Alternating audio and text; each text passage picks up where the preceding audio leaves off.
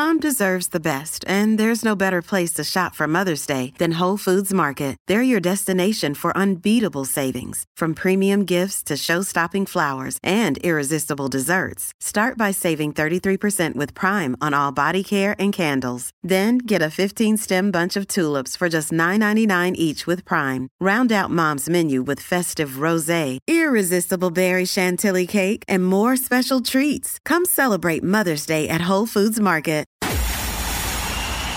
It's time for Joyce's Thought of the Day on News Talk 850 WFTL. I'm not really sure how I feel about this story, but I'll put it out there and see how you feel. A Florida jury has awarded $800,000 in damages to a family that alleges that hot chicken McNuggets left a 4-year-old girl with severe burns. The Broward County jury deliberated for just 2 hours over how much the family should receive, according to WTVJ.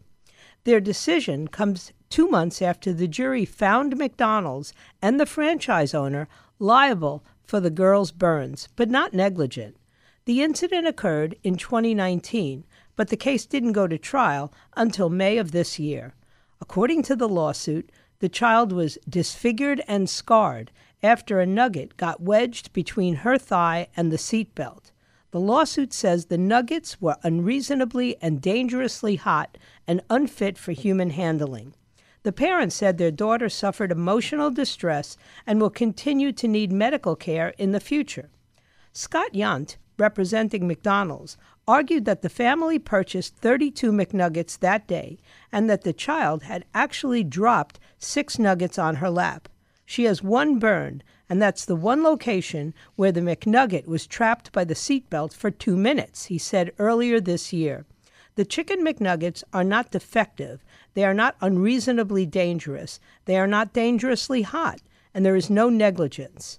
In the trial, McDonald's and the franchise argued they were not at fault. However, the jury found there were no warnings put on the food, which therefore led to the girl's injuries. In May, the franchise owner told Nexstar's WFLA their sympathies go out to this family for what occurred in this unfortunate incident, as we hold customer safety as one of our highest priorities. We were deeply disappointed with the verdict because the facts show that our restaurant in Tamarack, Florida, did indeed follow those protocols when cooking and serving this Happy Meal. Our community here in South Florida should remain confident that we will continue serving safe and high-quality meals, just as we've done for more than 50 years at Upchurch Management Restaurants. Though the family was asking for $15 million in damages, their attorneys told WTVJ Wednesday's outcome was fair and just. Now, is it just me? But first and foremost, what kind of a Happy Meal includes 30 Chicken McNuggets? No wonder we have a generation of overweight children.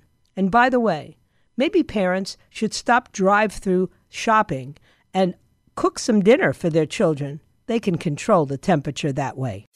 Get Joyce's Thought of the Day anytime. Subscribe to her podcast right now on the all-new 850 app and at 850WFTL.com.